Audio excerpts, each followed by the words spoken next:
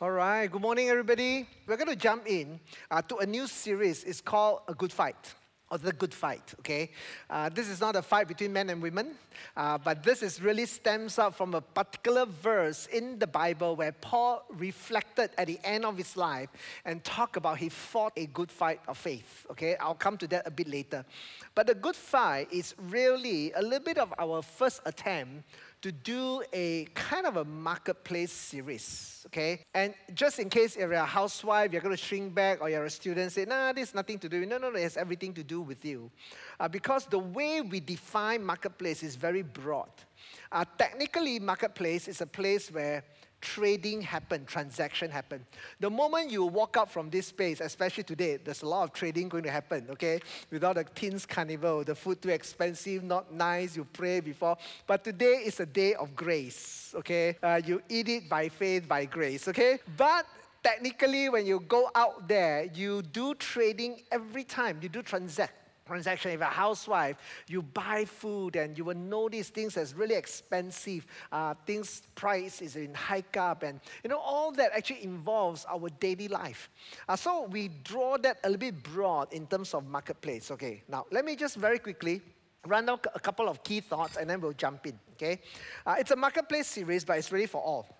Marketplace, broadly defined as anything outside of the church or your family walls, which means that outside of this four confined wall and outside of your four confined wall in your household, so to speak, it's all marketplace. Okay, so we define it as broad as I can. Now, in life, we spend most of our time in the market. It was said that you spend about 8 hours or 7 hours sleeping. It depends. Some of you are, chase after Champions League, or you play games a lot, then you sleep only 3-4 hours, okay? And then you spend potentially about a couple of hours of time staying at home, dinner or whatever. The rest of the time you actually spend out there. So minimally 30, 40, maybe some of us 50% of our time actually we spend out there, right? So Marketplace is a very critical, important series. Why? Because the previous series, when we talk about faith, it's a receiving series. It is helping us to put our trust in God. It is helping us to strengthen our muscle, what it means to have faith and endurance. But in this series, it is to live out the brand of faith that God has given unto us in exactly the spot where you're at. So if you're a medical doctor, you're trying to live out, how does that look like in a medical field? So if you're an engineer, you're trying to think, how does that look like? If you're a business employer, then you try to think, how does that look like? How does my faith actually affect the way I live my life? I make my decision. I deal with my employee, and I deal with my bosses. How am I going to do all of that? So obviously, when we come to dialogue, there's a lot of things that we can talk through actually in this series. Okay, now, Marketplace, biblically, more than 80% of miracles happen in the marketplace. In fact, it's actually more than 90%. Some even say that even 95%.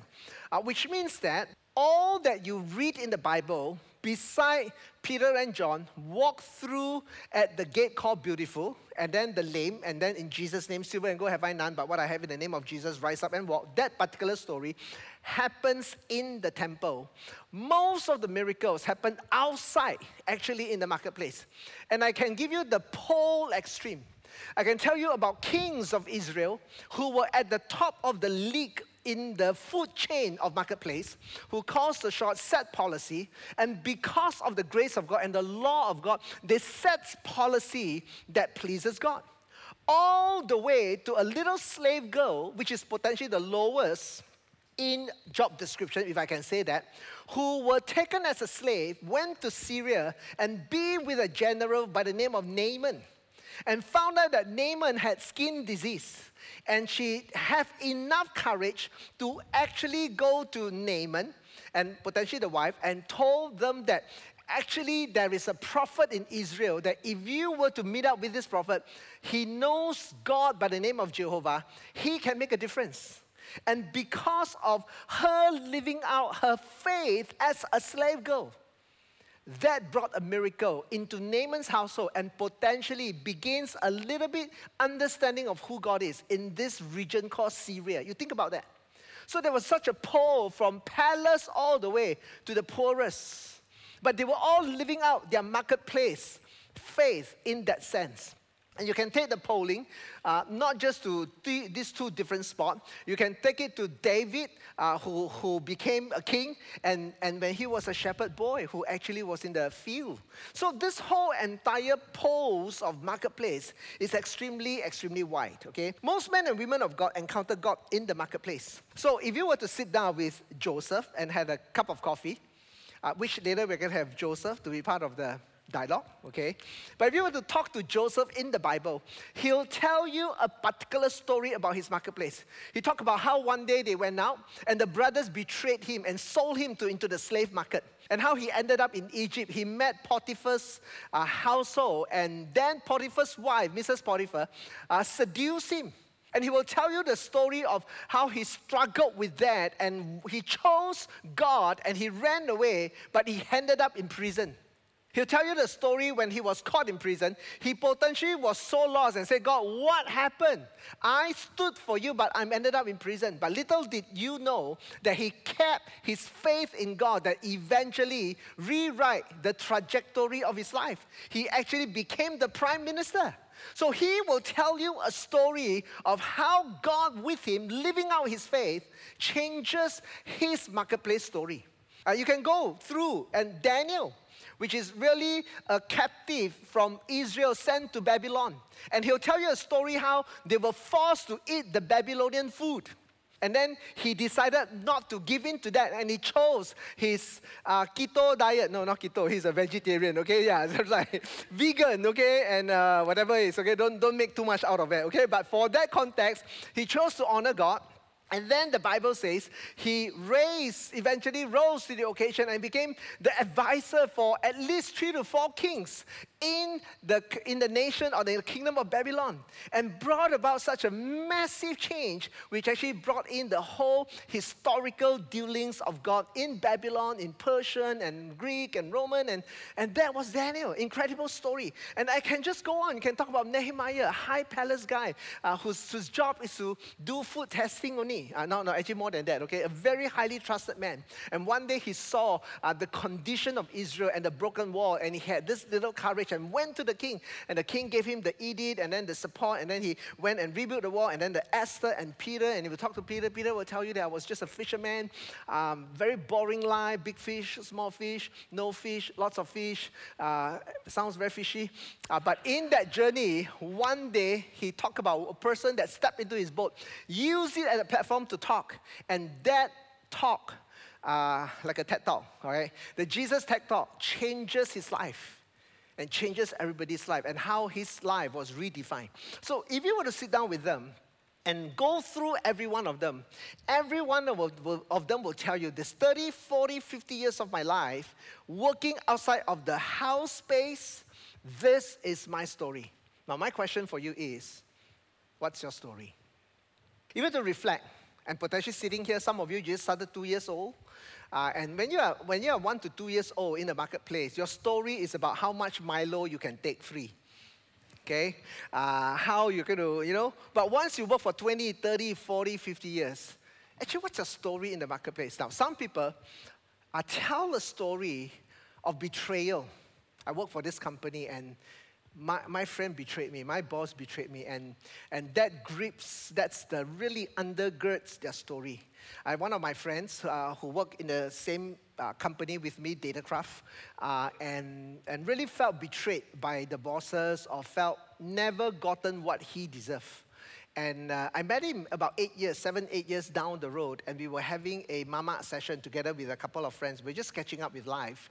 And the moment we mentioned the managing director's name, he stopped and he actually spit on the floor. And he says, if ever I see this person, that is exactly what I do. And his whole entire motivation, he owns a company, rather successful, drives a sport car, lives in have all kinds of investment, and he kept on saying this. He says, if I were to meet this person, I want this person to know that I can do it without you. And I can see that bitterness, I can see that hatred, and I see that. And I know you are trying to turn that to be a driving force for you. But the whole motivation is about the story of, because of what someone did to me, I wanted to prove what my worth is all about. Will that be your story? So every one of us will eventually tell a story after your 20, 30, 40 years. What fight are you fighting for? Is that a good fight? Is that going to be a fight where you get upset, you felt betrayed, a fight of bitterness? And what are we entering? Which is why this whole entire series. Okay, now Jesus was active in the marketplace because of, he met so many. He met the lawyers, he met the fishermen, he met the Pharisees, and there was just so many marketplace kind of thing. Okay, now very quickly, the biggest disfavor is when one thinks that there is a divide between the church space and the marketplace. Okay. And I'm trying to say that generally, now I know not all of you think like that, but generally we have this little thinking, which is what belongs to church is church. So some of you, the moment you step into the marketplace, you curse like nobody business. But when you come to church, you put on a different form. You go, praise the Lord, Pastor. Good morning, Pastor. The moment you go out, right? 早晨啊，呢個死鬼啊, you know. Okay, so the moment you go out to the office, your lingo change, your behavior change. But when you come to church, you put on a different behavior. You hold your wife's hand. Wow. When you go shopping, you know, you're like 10 miles apart, okay?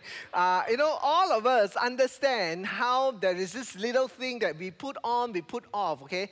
And that's not what it was meant to be, right? We call it the sacred and circular divide, but that's not what it was meant to be. Who you are in this space has to be who you are outside of this space. My classic example was one of our church members who, when he owns a sport car, then I found out about it. So when he came to church, I said, how come you're not driving your sport car today? And very funnily, this person says, he says, oh, Pastor, today is Sunday. When it's Sunday, I drive my normal car. But Monday to Friday, I drive my sport car. Okay, so when it comes to that category of thinking, we have this little divide. And we say that, okay, this is for Monday, Friday, this is for Sunday. We put on that behavior, our lingo, everything, dressing, everything. We try to behave, but that's not the way it was meant to be. Okay, because there shouldn't be a divide. God meant for us that our faith doesn't contain in these four walls, but our faith is to live out there. Okay, now, so this is what Timothy says. He says, I have fought the good fight of faith. At the end of his life, he says, I have finished the race. I have kept the faith. By the way, if you are really interested what people think of you as a believer, don't ask your life group. Ask your fellow colleague. Ask your bosses. Ask those people who work in and out with you. And what are the remarks and comments they will say? He's a selfish person. He's not very kind. His words are really harsh. He's not gentle at all. That is really the litmus test, ultimately, of your faith. Okay, now, so I want you to know, I speak out of this series not as a vacuum.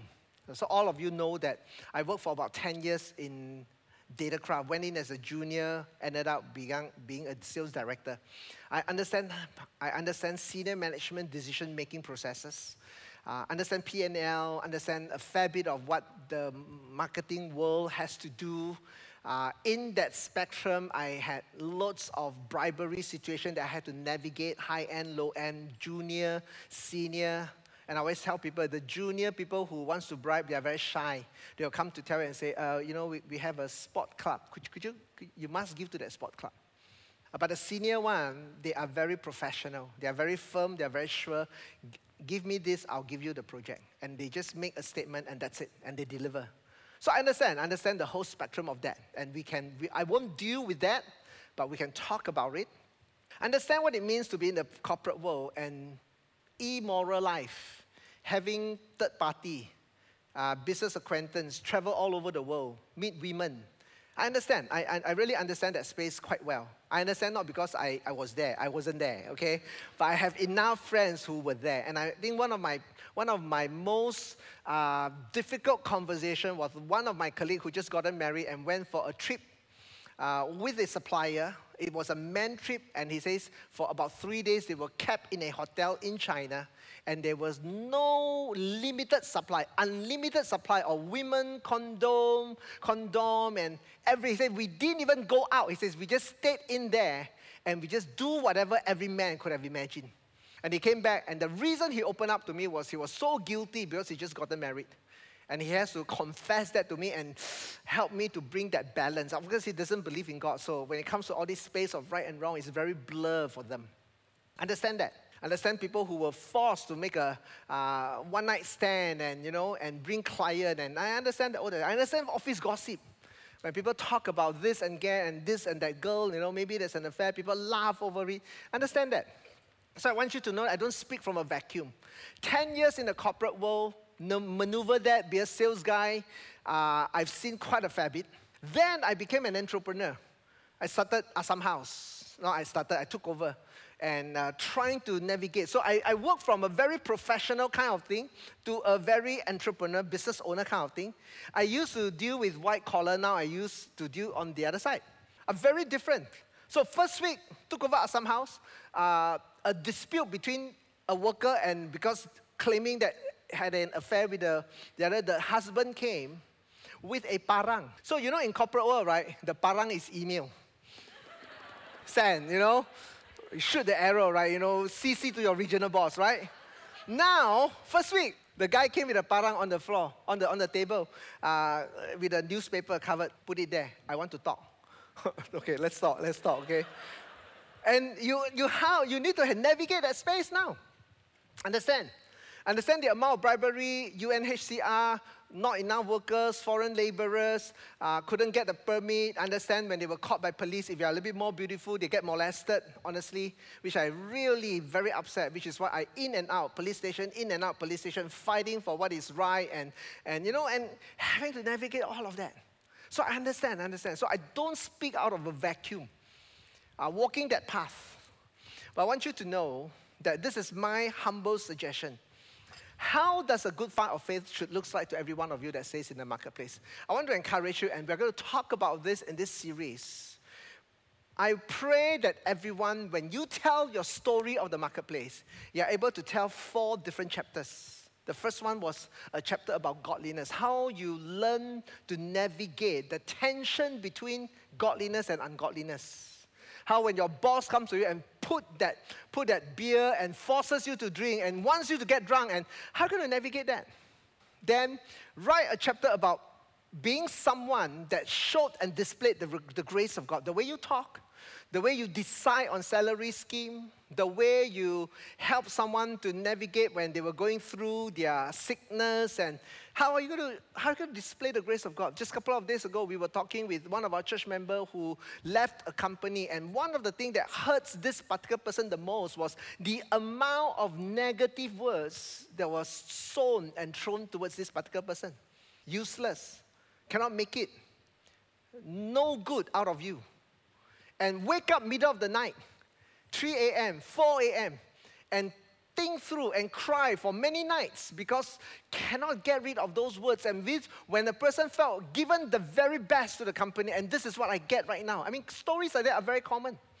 And I still remember having tell the person the verse, Hebrews 12:2, when Jesus, the Bible says, Jesus who died on the cross, looked forward towards the future, despised the shame. He shamed the shame. And I said, let's learn how to despise the shame that was hurled at you. And the next day, the person texts back and says, I woke up at 4 a.m. this morning, and those moments came back. And I took your advice, Pastor. I learned to come before God and ask God to help me to despise the shame. Help me to look beyond that and look above what God may have in the midst of a difficult situation. So I understand this little space, but do we function with the grace of God? And I know if I'm talking as a business owner, the grace of God is different from you are an employee. And especially you are the lowest. But every one of us can display the grace of God. Did you write a story about generosity?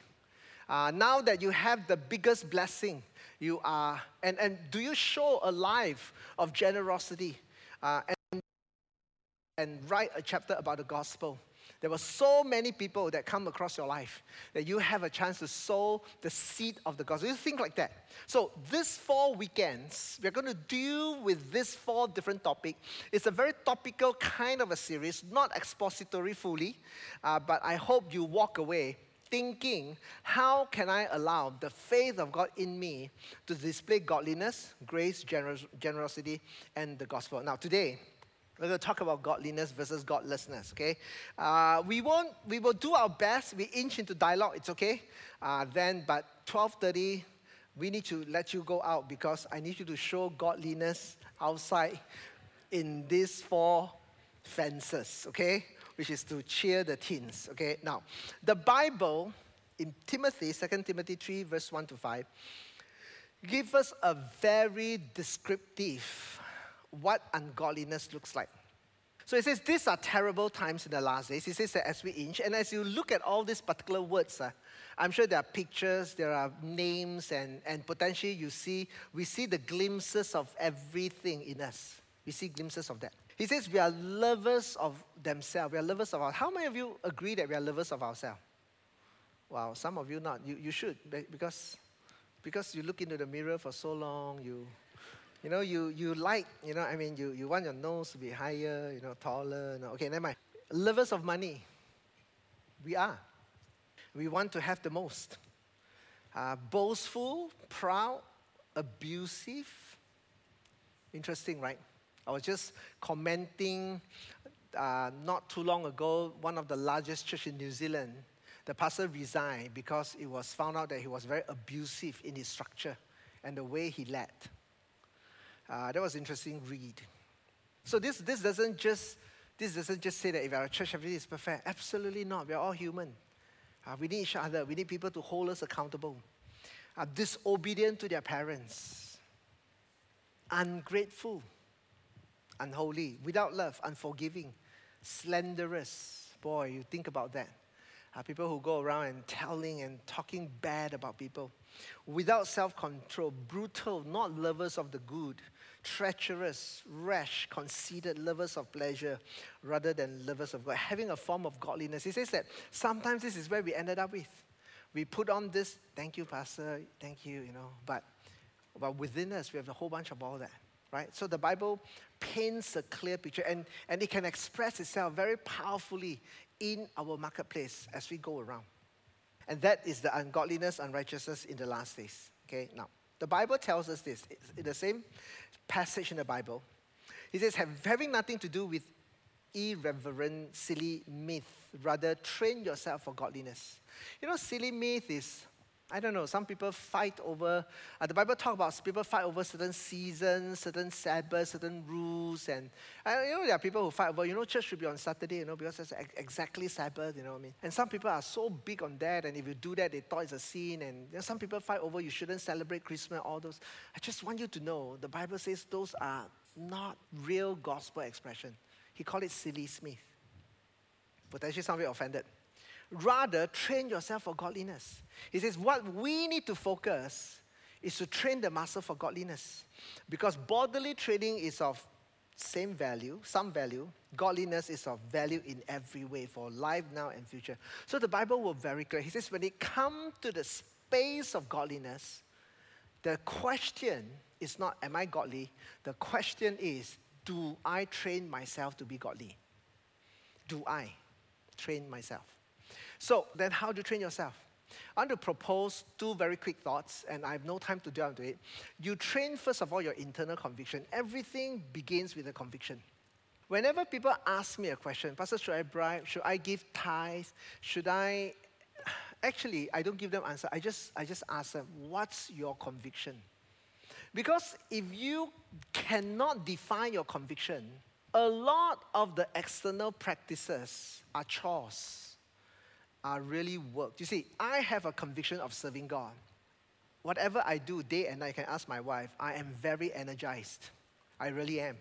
And you would not even want to know my schedule, honestly, and the amount of hats I have to wear.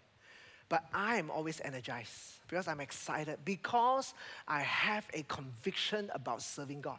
I have a conviction about serving God. I have a conviction to believe in making disciples. So you have to always grow that conviction. Without that conviction, everything that you do is a chore. It's as simple as that. Some of us, we have a conviction to earn a lot of money. That's why when it comes to that space, you never get tired, because that's your conviction. So to practice godliness, you must have conviction, number 1. Number 2, learn the external practices. So you have an internal conviction and the external practices. You always go with that. Your internal character, and your external engagement. It's always come with an internal and external posture. So learn that. Once you grow in that, you are able to navigate a powerful journey when it comes to godliness in your life, okay? Now, very quickly, I want to end by saying a couple of things, and then maybe with a particular story to bring all this to a close, okay? Now, I know time is choo-choo train, but listen to me. Godliness is something that you can be trained. I have no capacity to cover every angle. And number two, I don't have all the answers. All I have, there are principles that can guide us as we work through that particular space. So like I say, I think as a businessman, I have a fair bit. When I was working for Datacrowd, I have to maneuver through all that I just mentioned. But I became an entrepreneur. In fact, I think as an entrepreneur, because I wanted to fight for as many of our workers are legal, we literally were cheated by anywhere 50 to 60, 70,000 because of agents who took the money and never fulfilled. First of all, the system by itself, immigration, was set up for really a bribery kind of a system because you have to go through an agent to get things done. The moment you go through layers of agents, it sets everything up. The system itself is challenging, okay? I understand that. But because when you are trying to fight for that, you will then need to go through. So you have to pay a price for godliness. I guarantee you that. So when we decided to say no to bribery, we had to pay a price. Some client will literally thank us, walked away. I will never forget. Actually, it's one of my friends whom I met and gave a business to me and wanted a certain amount of bribery. And I sat down with this particular person after work one day, and we were just having a mama. And I looked at that person, I said, this amount that you get, maybe worth your 3 to 4 months salary. I said, do you think it's really worth it? And he said, okay, I listen to you, Pastor, I do not want. We want the project, the upgrade, immediately swing it to another company. And I understand all that. So you pay for godliness. But I want you to know, this is what the Bible says. So the Bible says, could you read together? But the path of the righteous is like the light of dawn, which shines brighter and brighter until full. Turn to your neighbor, say brighter and brighter. Whenever you choose to land at the path of godliness, the Bible promises your path shines brighter and brighter. You may not drive the biggest car. You may not have the biggest house. But I guarantee you, your path shines brighter and brighter. I think about the past few weeks of the verdict that was decided for our former prime. And I want to say this space very carefully because there's a lot of political maneuvering, okay? But I thought about his path. And I know you will say, Pastor, so many people run away, right? Get away. Or we'll deal with that dialogue, okay? But my point is this, when you and now I cannot decide everybody's path, but I can decide for my path. I can decide for my path that I am going to walk, and I pray that my path will shine brighter and brighter and brighter. And that path will be shared by my family, by my children as they grow old and they know that is the path that we need to walk. So I tell you one story, which some of you have heard it before, but if you are new, you've never heard this before. So I think at the peak of my career when I was working for the corporate company, we were invited actually for we were invited for a senior management kickoff meeting of the year. By then, we had about 20,000 employees all over the world, 200 over, so almost 1% was actually invited. I represent Malaysia together with my senior managing director, so we were there. And we were invited to Thailand, and because Thailand won a massive deal, a couple of $100 million, And I still remember that the first night, the managing director of Thailand came and was retelling the story how they won the deal. It's a huge telco deal.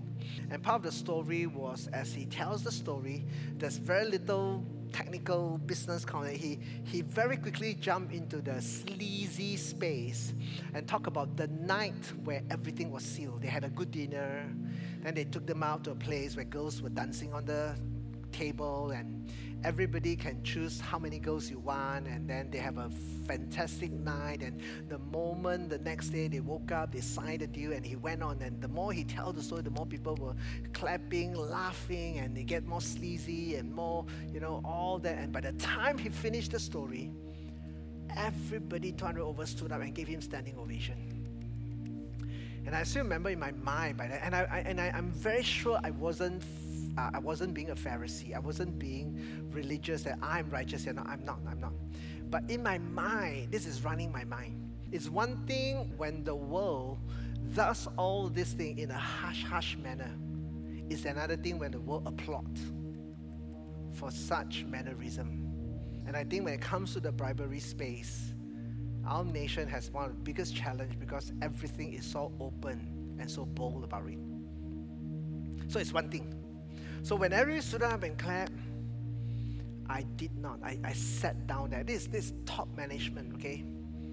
My managing director, which was 2 to 3 seats away, saw me and kept on just doing this. Just asked me to stand up. I look at my managing director. I said, I can't. I really can't. So I can't say I was blacklisted by the event, but I knew for the next few years, my managing director has to fight the battle every time to go for regional, global, senior management. When can they get rid of me? Just because of I don't do anything that they did. In fact, eventually I led entire sales team where Kok Kin and JP Jim Pui, which is right now in Singapore, which all are part of our church, and Kok Kin, I had the honor to lead him to Christ, and our entire team stood for righteousness. And I still remember when they hired a new sales director who walked in, sat down with them and said, "You don't drink, you don't," and then he walked out, he went to my managing director and says, "I want to change the whole team." Now, I'm not saying that just because, we are good, we are great. No, I'm saying that. I'm just saying that that's the reality of the battle. And I understand some of us were in that space. But when I decided to make my stand on that day, I know it's going to pay a price. Now, so the managing director promised everybody, if you want to experience all that they experienced, tomorrow night is the night. So the next day, there's about 5 to 6 other people. Then they come and say, we follow the pastor. So a whole bunch of us, about 5, 6 of us, actually stay back in the hotel. We play ping pong. We watch, when your path shines brighter and brighter, when any of them have problem in their life, who do they call? They come to you. What do I do with my son that's like that? What do I do with my marriage that's like that? You may not be able to have what the world so-called offered, but the Bible promises that when you choose to walk the path of righteousness, it says your path will shine brighter and brighter.